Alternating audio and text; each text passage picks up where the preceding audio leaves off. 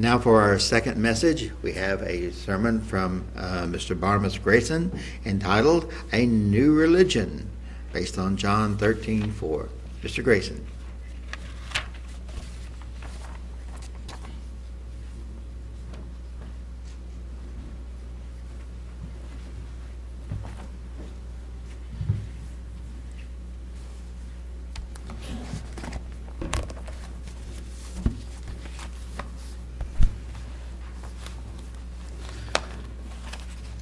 I forgot I was not wearing my microphone, and I just wondered whether or not I needed it. So Rick said, no.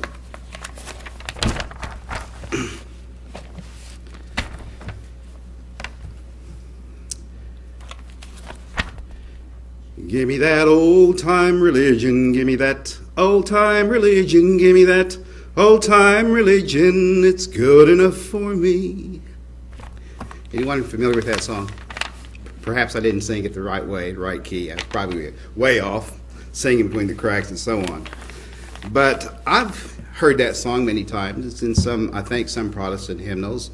And the old-time religion, the old gospel hour, things of that sort. Even in our maroon book there on page 346, it says, old-time power. So what we're going to talk about today is a new religion.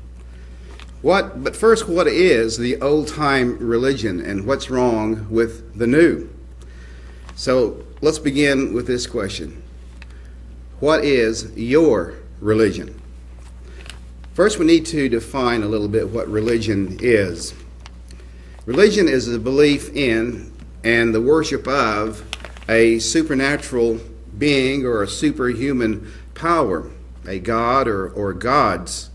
It also refers to a particular system of beliefs, of faith, and of worship. The word religion derives from the Latin word religio, which means reverence and obligation. So what is your reverence? What is your obligation? There are many religions in the world, as we know, religions of all kinds. And some of it has different styles in the way it's presented to us and different ways in which that religion is spread. We know that most religions like Buddhism and Hinduism and Shintoism and some of those others are all founded by men thousands of years ago, and each of them have today millions of believers. Buddhism, for example, has around 256 million believers, mainly in Southeast Asia and the Far East. And there's, you've heard of Confucianism, one of the oldest, founded by the philosopher, I don't know if I can pronounce his name correctly, but it's Kung Fu Tzu, which means Master Kung, and is known by the Latin name of Confucius. And with that particular religion, there's about 175 million, mainly in China and Japan. In Japan, there's Shintoism, a type of folk religion, but all of its ethical principles are derived from Buddhism and also from Confucianism, those two founders that introduced that religion. We can spend a lot of time, of course, comparing religions, comparing the differences, exploring the origin of those religions, and looking at some of the similarities. But even among Christianity today, there's a lot of comparisons that can be made in philosophy and doctrine and tradition and governance. So it depends on the locale. It depends on the people. It depends on the culture that is created by the ones that are within the group. Perhaps you've heard of a drive-in church. I heard of one a long time ago over in California where the church, if you didn't want to go inside, you could park out in the parking lot, and they have these speakers, kind of like, a drive-in, you just park, put the speaker on your windowsill, and you listen to the sermon. I suppose nowadays that you can just turn on your radio like some realtors do. If you go to a certain station, it can describe the house that you're looking at. So there's a lot of ways that Christianity is, or religions, that is, are spread, even Christianity. And we can hear simulcast and live telecasts and things that you can just tune in on the internet, like what many are doing today. Today there are New Agers. You've heard of that, New Age religion, or getting in contact with worshiping the powers or the forces of nature. Sometimes, also the belief in occultism, pantheism, and reincarnation. And if you want to, you can, give a tree a hug and absorb all the energy or the power from it. I haven't really seen anyone hug a tree unless, trying to keep from being blown away by a storm. I remember one time in Branson, it was a very cold autumn day, and the weather was overcast and it had rain, and so things were pretty cold. And we went on this ride where the water just splashed all around you, and so you got wet, and so I was cold. And if you had seen me at that time, you'd seen me hugging one of these trash cans because the sun had absorbed all the light. So I was absorbing the forces of energy there. Now, the aim of religion is to give people a good way of life and to center it around a God being with authority, which unfortunately sometimes is assumed to be the man or the organization rather than the true God. And people have blindly followed certain religious leaders doing their bidding to their own destruction and also to their disappointment. But, sometimes when people's beliefs seem a little odd to us, we seem to ask that question, well, what kind of Kool-Aid are you drinking or have you been drinking? And referring to the way that, Jim Jones mixed Kool-Aid drink along with poison to lead his followers to death. So, when we look at Christianity, however, it can be seen in a good light, it can be seen in a bad light, depending on how it is exercised or how it is seen by others. In the book of Acts, in chapter 26, we see where Paul is standing before King Agrippa in court. In verse 1, King Agrippa said unto Paul, "You're permitted to speak for yourself." Then Paul stretched forth a hand and answered for himself. And he said, "I think myself happy, Agrippa, King Agrippa, because I shall answer for myself this day before you, touching all the things whereof I am accused of the Jews." So we know that the Jews, in the days of early Christianity, were questioning the beliefs, persecuting the believers, and also its messengers. Especially, verse 3, "Especially because I know you to be an expert in all customs and questions which are among the Jews, wherefore I beseech you to hear me patiently. My manner of life from my youth, which was at the first among my own nation at Jerusalem, know all the Jews, which knew me from the beginning. If they would testify that after the most straightest sect of our religion, I lived a Pharisee."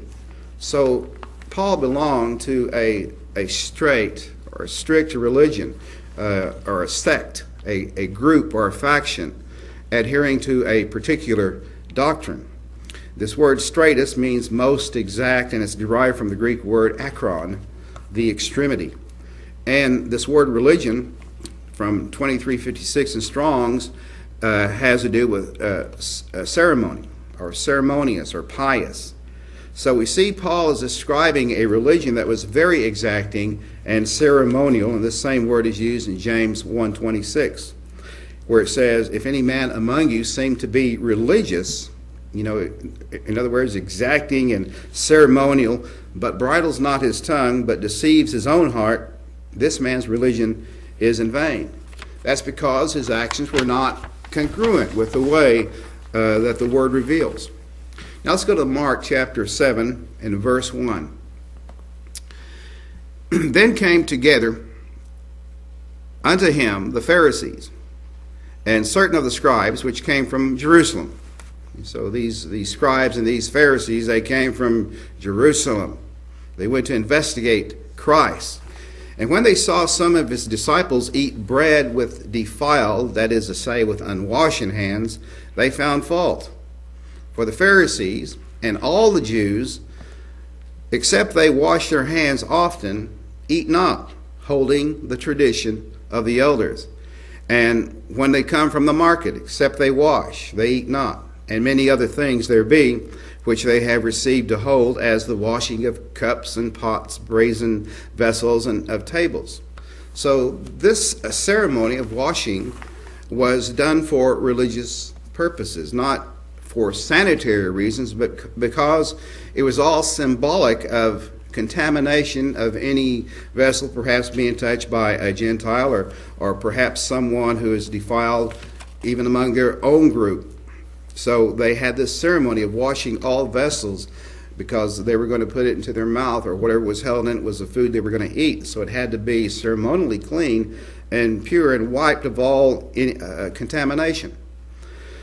So the Pharisees and scribes asked Christ, they said, well, why walk not your disciples according to the tradition of the elders, but eat bread with unwashen hands, food with unwashen hands? Why aren't they following this ceremony? And he answered and said unto them, well has Isaiah prophesied of you, hypocrites. As it is written, this people honors me with their lips, that's their outward form, but their heart is far from me. Howbeit in vain do they worship me, teaching for doctrines the commandments of men, for laying aside the commandment of God, you hold the tradition of men, as the washing of pots and cups and many other such like things you do. And he said unto them, full well you reject the commandment of God, that you may keep your own tradition. So God was more concerned with the inner man, the heart of man, rather than them fiddling around with all these other physical things. Now these Pharisees brought into the true religion a kind of show-off religion, an exacting ceremonial one, but like human nature does to everyone, a self-righteous attitude cropped up and was displayed in various outward forms. In verse 10, Moses said, honor your father and your mother, and whoever curses father or mother, let him die the death. But you say, if a man shall say to his father or mother, it is korban, that is something legally dedicated as a gift to God, a gift by whatsoever you might be profited by me, he shall be free. In other words, this saying it was korban legally excluded the parents from any part of that gift. And verse 12, and you suffer him no more to do aught for his father or his mother, making the word of God of none effect through your tradition, which you have delivered, and many such like things do you. So they were looking at this old commandment, and they were going very strict by it, misinterpreting it. The Pharisees had the word of God. They knew the law. They knew the commandments.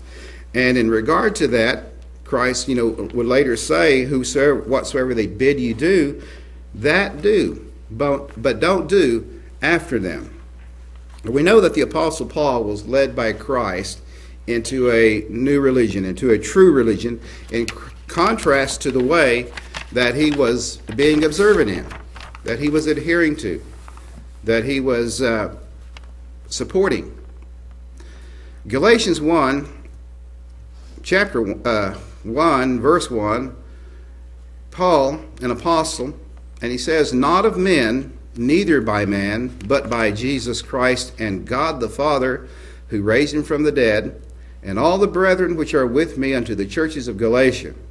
Grace be to you and peace from God the Father and from our Lord Jesus Christ, who gave himself for our sins, that he might deliver us from this present evil world, according to the will of God and our Father. We see a lot in verse 4 that Christ gave himself for our wrongdoings. He gave himself for our sins, and we know that sin, unrepented of, will bring about death. He came that he might deliver us from this evil world. When you have time to think about it, or when you think about it, you can look around and see all of the evil that is in the world. And Christ's purpose was to deliver us from the present evil of the world, according to the will of God and our Father. And then Paul says, to whom be glory forever and ever. Amen, or so be it. Then he says in verse 6, I marvel that ye are so soon removed from him that called you into the grace of Christ unto another gospel, which is not another, but there be some that trouble you and would pervert the gospel of Christ. So, Paul is looked at, or he's being accused of, shaving down the truth or watering down the truth. And in verse 8, Paul says, but though we, or an angel from heaven, preach any other gospel unto you than that which we have preached unto you, let him be accursed.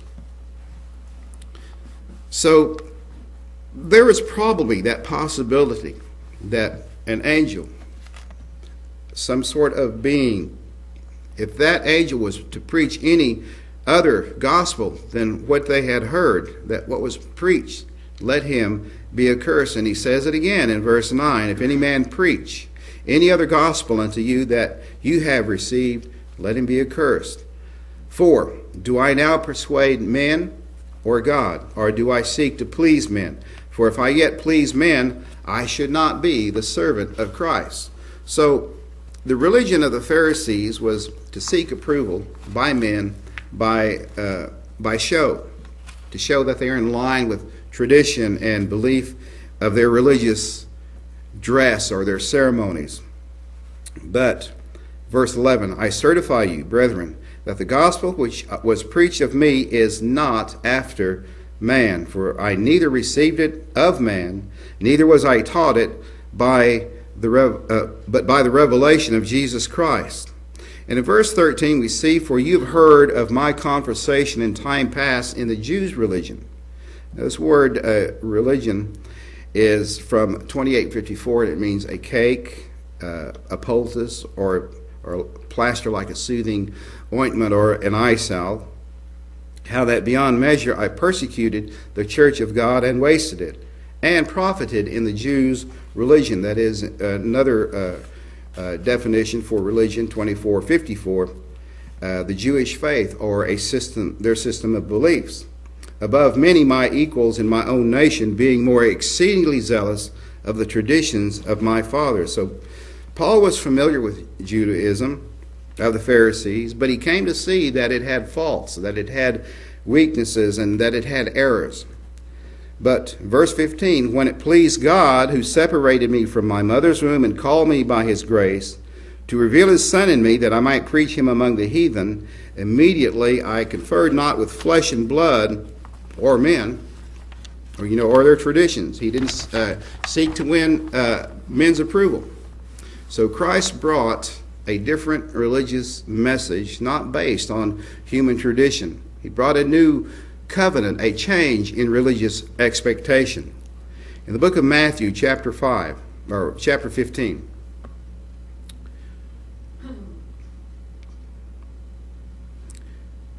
down in verse 6, continuing that thought that we just had read, and honor not his father or his mother, he shall be free. It is a gift by whatsoever you might be profited by me, and honor not his father or his mother, he shall be free. Thus have you made the commandment of God of none effect by your tradition. Once again, we see where, verse 7, you hypocrites. Well did Isaiah prophesy of you, saying, this people draws close to me, or nigh unto me with their mouth, and honor me with their lips, but their heart is far from me. So what is, our religion? Is how close are we? Are we close to God in our religion? Or do we in vain worship, teaching for doctrines, the commandments of men? Let's drop down to chapter 23 in the book of Matthew. Chapter 23. Verse 1. Then spake Jesus to the multitude and to the disciples, just as he speaks to us today, because these are living words. Verse 2, saying, the scribes and Pharisees sit in Moses' seat. This seat was a stone seat in the front of the first synagogue of the first century, where the teacher of the law sat in answer to questions and other things that might come up. And he said in verse 3, all therefore whatsoever they bid you observe, that observe and do, but don't do after their works, for they say and do not. They knew the Scriptures, they knew the law, they recited it perfectly, but that's because they studied it. But they were doing differently than what the Scripture says. Because in verse 4, they bind heavy burdens and grievous to be borne, and lay them on men's shoulders, but they themselves will not move them with one of their fingers. But all their works they do, that's the reason for to be seen of men. And they make broad their phylacteries and enlarge the borders of their garments. And all of these were worn to impress the people around them, the people that saw all of these things, to see that, hey, these are really religious people. And love the uppermost rooms at feasts, and the chief seats in the synagogues, and greetings in the markets, and to be called of men, Rabbi, Rabbi. But he said, be not you called Rabbi, for one is your master, even Christ, and all you are brethren. And call no man your father upon the earth, for one is your Father which is in heaven. And all of this, is applied in a religious sense. Neither be ye called masters, for one is your master, even Christ. But he that is greatest among you shall be your servant. So we see that there is some warning here about hierarchy, where, being someone can lead to the pride that condemned the Pharisees. He that is greatest among you shall be your servant. And whosoever shall exalt himself shall be abased, and he that shall humble himself shall be exalted. So we see teachings that are quite new, because the doctrines that Christ spoke, he spoke with authority. And then he said, woe unto you, scribes and Pharisees, hypocrites, for you shut up the kingdom of heaven against men, for ye neither go in yourselves, neither suffer ye them that are entering to go in. Let's drop on down to verse 23. Woe unto ye, scribes and Pharisees, hypocrites, for you pay the tithe of mint and anise and cumin, and have omitted the weightier matters of the law. The weightier matters of the law, judgment and mercy and faith. These ought you to have done, and not to leave the other undone. You blind guides, which strain at a gnat and swallow a camel.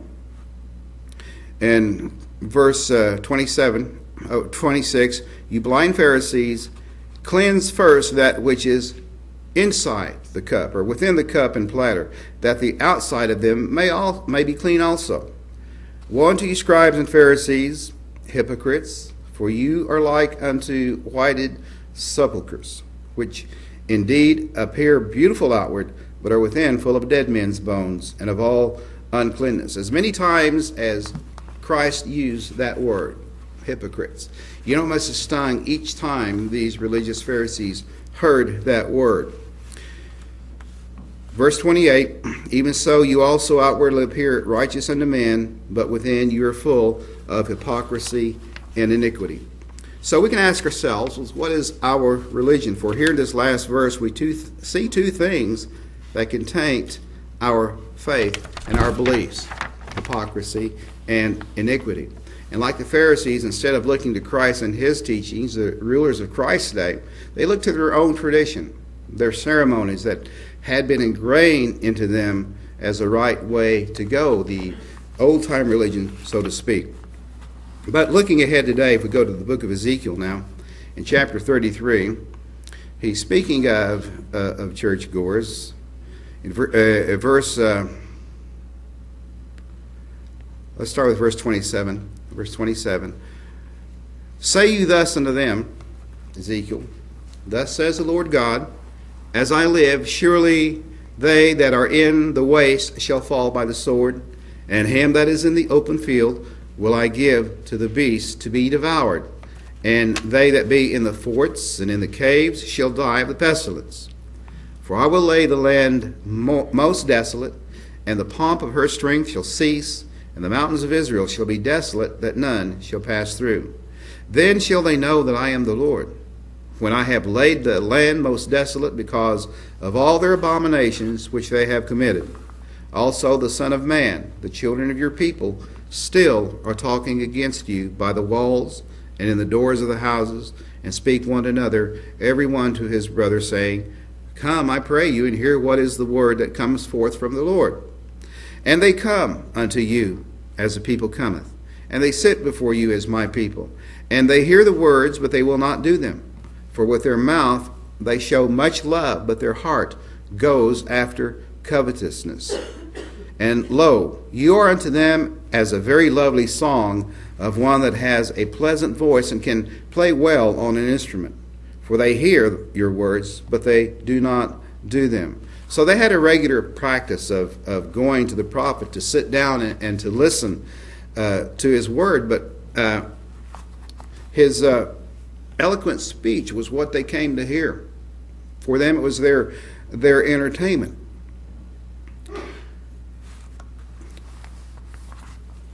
I suppose there's a lot of ways to hold a person's interest, because there's only so much listening and hearing someone's voice speak that we can stand. You got to say some things that will hold people and give them the point of the message. Sometimes it may be said at the beginning of the sermon, at the end of the sermon, in the middle of the sermon, and sometimes you already know where a sermon is going, and you get it all figured out. So my wife said to me this morning, she said to be sure to say something to keep me awake. And so I said, there's one thing about my speaking, and it's that people wake up greatly refreshed. But if I have to, I'll come down and throw a fish in your lap. So, what is our religion? What are we, coming to glean from the Word of God? Sometimes it may be just one little idea, one little thing that you take away from all the words that are spoken that kind of has an impact. What is our religion? Is it not to hear the Word of God and to take it to heart?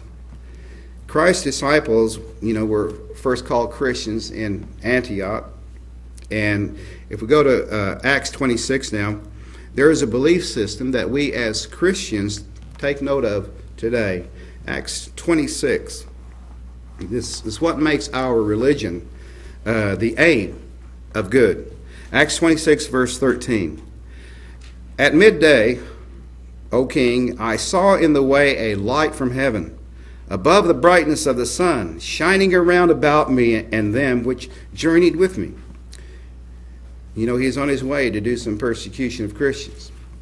And when we were all fallen to the earth, I heard a voice speaking unto me and saying in the Hebrew tongue, Saul, Saul, why persecute you me?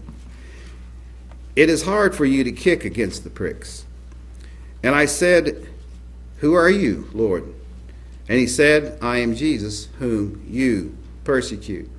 So this persecution, done to people was actually persecution against Christ, against the faith that he was revealing.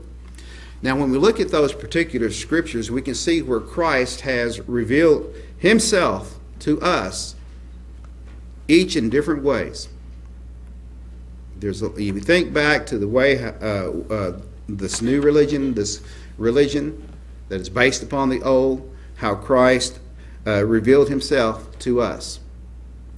May not have been like, the bright light from heaven and to hear the voice. And in verse 16, but rise and stand upon your feet, for I have appeared unto you for this purpose. So there was a purpose in all this. For you to be a minister and a witness, both of these things which you have seen, and of those things in which I will appear unto you. So we see that in this appearing, not only was that revelation made, there was given to us a purpose. That's part of our religion. That's part of our faith, that Christ has given us a purpose. Verse 17, delivering you from the people and from the Gentiles, unto whom now I send you, to open their eyes and to turn them from darkness to light, and from the power of Satan unto God, that they may receive forgiveness of sins and inheritance among them which are sanctified by faith that is in me. So this is the other thing that we can glean from these aims for our good, that there is forgiveness, that there is inheritance for those who are set apart by faith in Jesus Christ. Verse 19, whereupon, O King Agrippa, I was not disobedient unto the heavenly vision, but showed first unto them of Damascus and at Jerusalem and throughout all the coasts of Judea, and then to the Gentiles, that they should repent and turn to God and do works meet for repentance. And so we look upon that as one of the aims of our religion, that repentance and turning to God and doing His will is in order that we do in our life. Verse 21, for these causes the Jews caught me in the temple and went about to kill me. Having therefore obtained help of God, I continue unto this day, witnessing both to small and great, saying none other things than those which the prophets and Moses did say should come, that Christ should suffer, and that He should be the first that should rise from the dead, and show light unto the people and to the Gentiles. So we see the promise of a resurrection to life. We also see how Paul endured the persecution and continued with the message that he had been delivered with.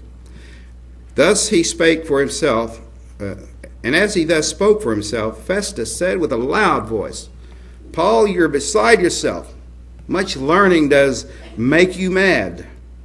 And he may have wondered, whose Kool-Aid are you drinking? But he said, I'm not mad, most noble Festus, but speak forth the words of truth and soberness. For the king knows of these things, before whom I speak freely. For I am persuaded that none of these things are hidden from him. For this thing was not done in a corner. King Agrippa, believe you the prophets? I know you believe. Then Agrippa said unto Paul, almost you persuade me to be a Christian. And Paul said, I would to God that not only you, but also all that hear me this day. So, and that is what our religion is about, to make an impact, to let the truth fall where it may, as seeds that are planted. Old-time religion began a long time ago. In Deuteronomy chapter 10 and verse 12, and now Israel, what does the Lord your God require of you, but to fear the Lord your God, to walk in all His ways, and to love Him, and to serve the Lord your God with all your heart and with all your soul, and to keep the commandments of the Lord and His statutes, which I command you this day for your good. In Ecclesiastes chapter 12, verse 13, we see the scripture. Hear the conclusion of the whole matter. Fear God and keep His commandments, for this is the whole duty of man.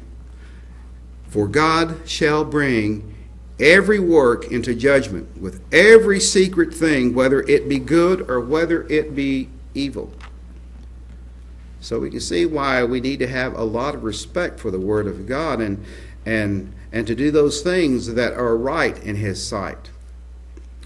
But the way the world is going, sometimes you get caught up in that flow. So you got to find a way out of it. Mark 12, chapter 12, Jesus answered him, the first of all the commandments is, Hear, O Israel, the Lord our God is one Lord. That's our religion. And you shall love the Lord your God with all your heart, and with all your soul, and with all your mind, and with all your strength. This is the first commandment. So these are a lot of things that one must, have the strength in to find to do all of this. And sometimes we might let one little word slip. We might might love the Lord our God, but maybe not with all of our heart or with all of our body or our mind or our strength. But the second is like, namely this, you shall love your neighbor as yourself. There is none other commandment greater than these. And the scribe said unto him, Well, master, you have said the truth, for there is one God, and there is another but He. And to love Him with all the heart, with all the understanding, and with all the soul, and with all the strength, to love his neighbor as himself. That is more than all whole burnt offerings and sacrifices. So that's our religion. That's our belief. There are many examples of faith among characters in the Bible: Enoch, Abraham, Daniel, Moses. But I'd like to turn to one in particular in Luke chapter 2 and in verse 36. And there was one, Hannah, a prophetess, the daughter of Phanuel, of the tribe of Aser. She was of great age, and had lived with a husband 7 years from her virginity. And she was a widow of about 84 years, which departed not from the temple, but served God with fastings and prayer day and night. Fastings and prayer. Sometimes when you hear of someone who is really enduring some problem that you know of, we may pray for them. But we also sometimes need to consider that fasting should go along with that prayer. And she, coming in that instant, gave thanks likewise unto the Lord, and spake of him to all them that looked for redemption in Jerusalem. So she had a part in fulfilling the religion that she believed in and that she trusted. So what about our religion? Many changes in religion develop slowly over time. Some are good, some are not, and time will tell. In Mark chapter 2, let's go back, chapter 2, verse 21.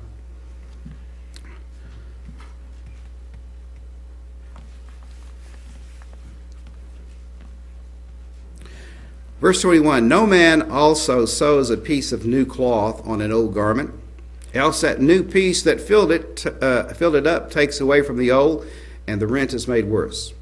And no man puts new wine into old bottles, else the new wine does burst in the bottles, and the wine is spilled, and the bottles will be marred. But new wine must be put into new bottles. That's because the old skins could no longer stretch.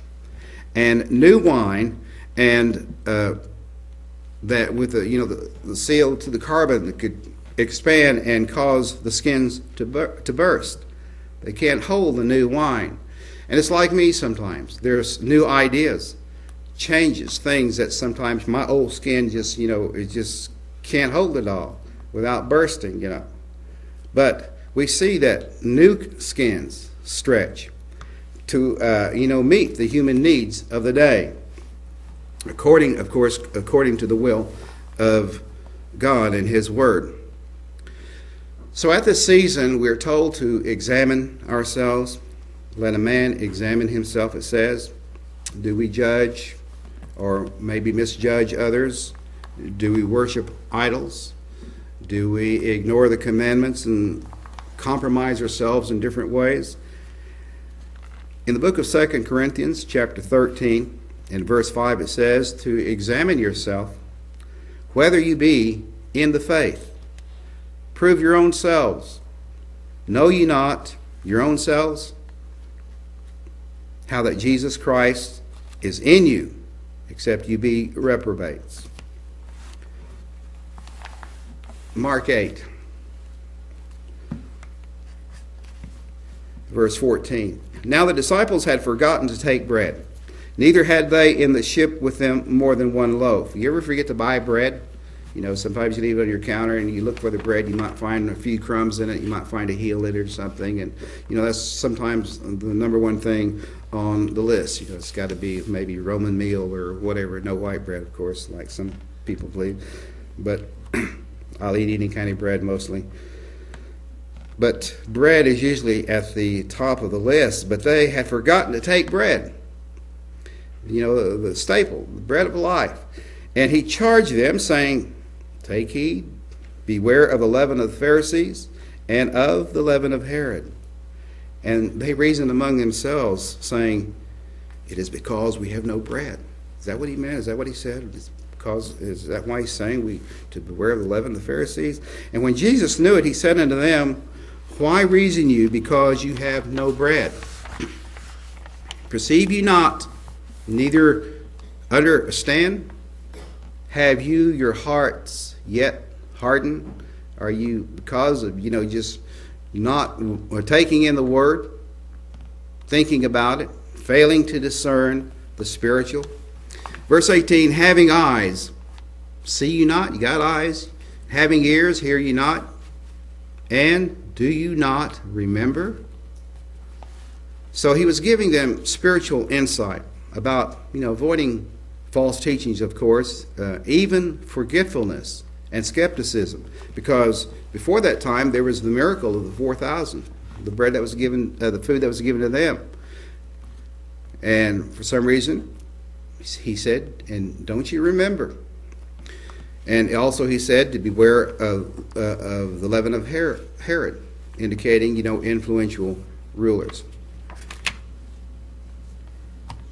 So in 1 Corinthians 5, verse 6 and 7, this is about, the overlooking sin that was in the midst of the Corinthian church.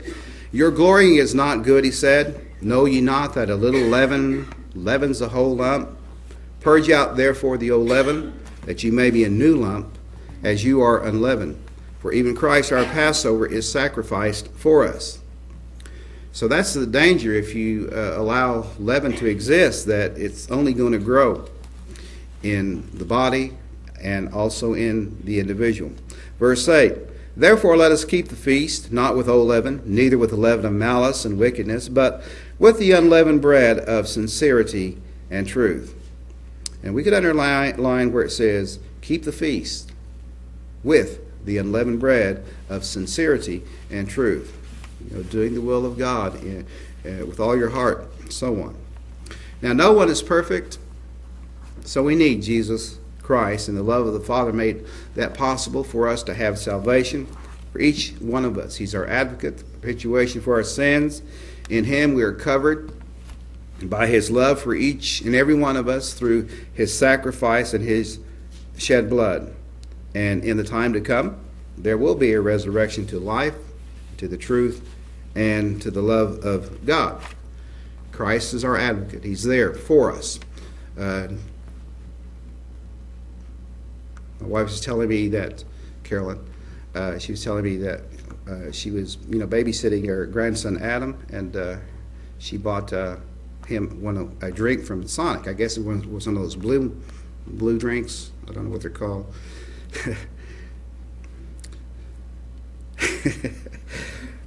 I was thinking about that fish a while ago. That's why I paused there. Because she's batting her eyes at me. That he had spilled his drink on the carpet. It's a new carpet. And so it panicked him. He said, oh, no, my parents are going to be mad. And so she helped him clean it up. And not only did she help him clean it up, she told his mom and dad what he had done. But that's the way Christ is. We are not perfect. We spill things, but we always have help from each other, and especially help from Jesus Christ. So our trust is in Christ, who gave his life for us that we might live, and that's our religion. Greater love has no man than that he laid down his life for his friend. Together, we're disciples in the true religion. Together, we are preparing an ark. Are you still working on your ark? There's a lot of lessons that one can take from Noah's building of an ark. One is, don't miss the boat. The second is, we're all in the same boat. The third, we must plan ahead. It wasn't raining when he started building the ark. 4 is to keep fit. Noah was 600 years old, and who knows what we might be asked to do in later life, maybe something big. 5, don't let critics hinder your job. 6, build your future on high ground. And for safety's sake, travel in pairs. And number 8, speed isn't always an advantage. There were turtles and cheetahs on board together. And number 9, no matter the storm, when you are with God, there's always a rainbow waiting. In the book of John, chapter 13, closing scripture here, if this is all you take from this message, verse 34, a new commandment I give unto you, that you love one another as I have loved you, that you also love one another. By this shall all men know that you are my disciples, if you have love one to another.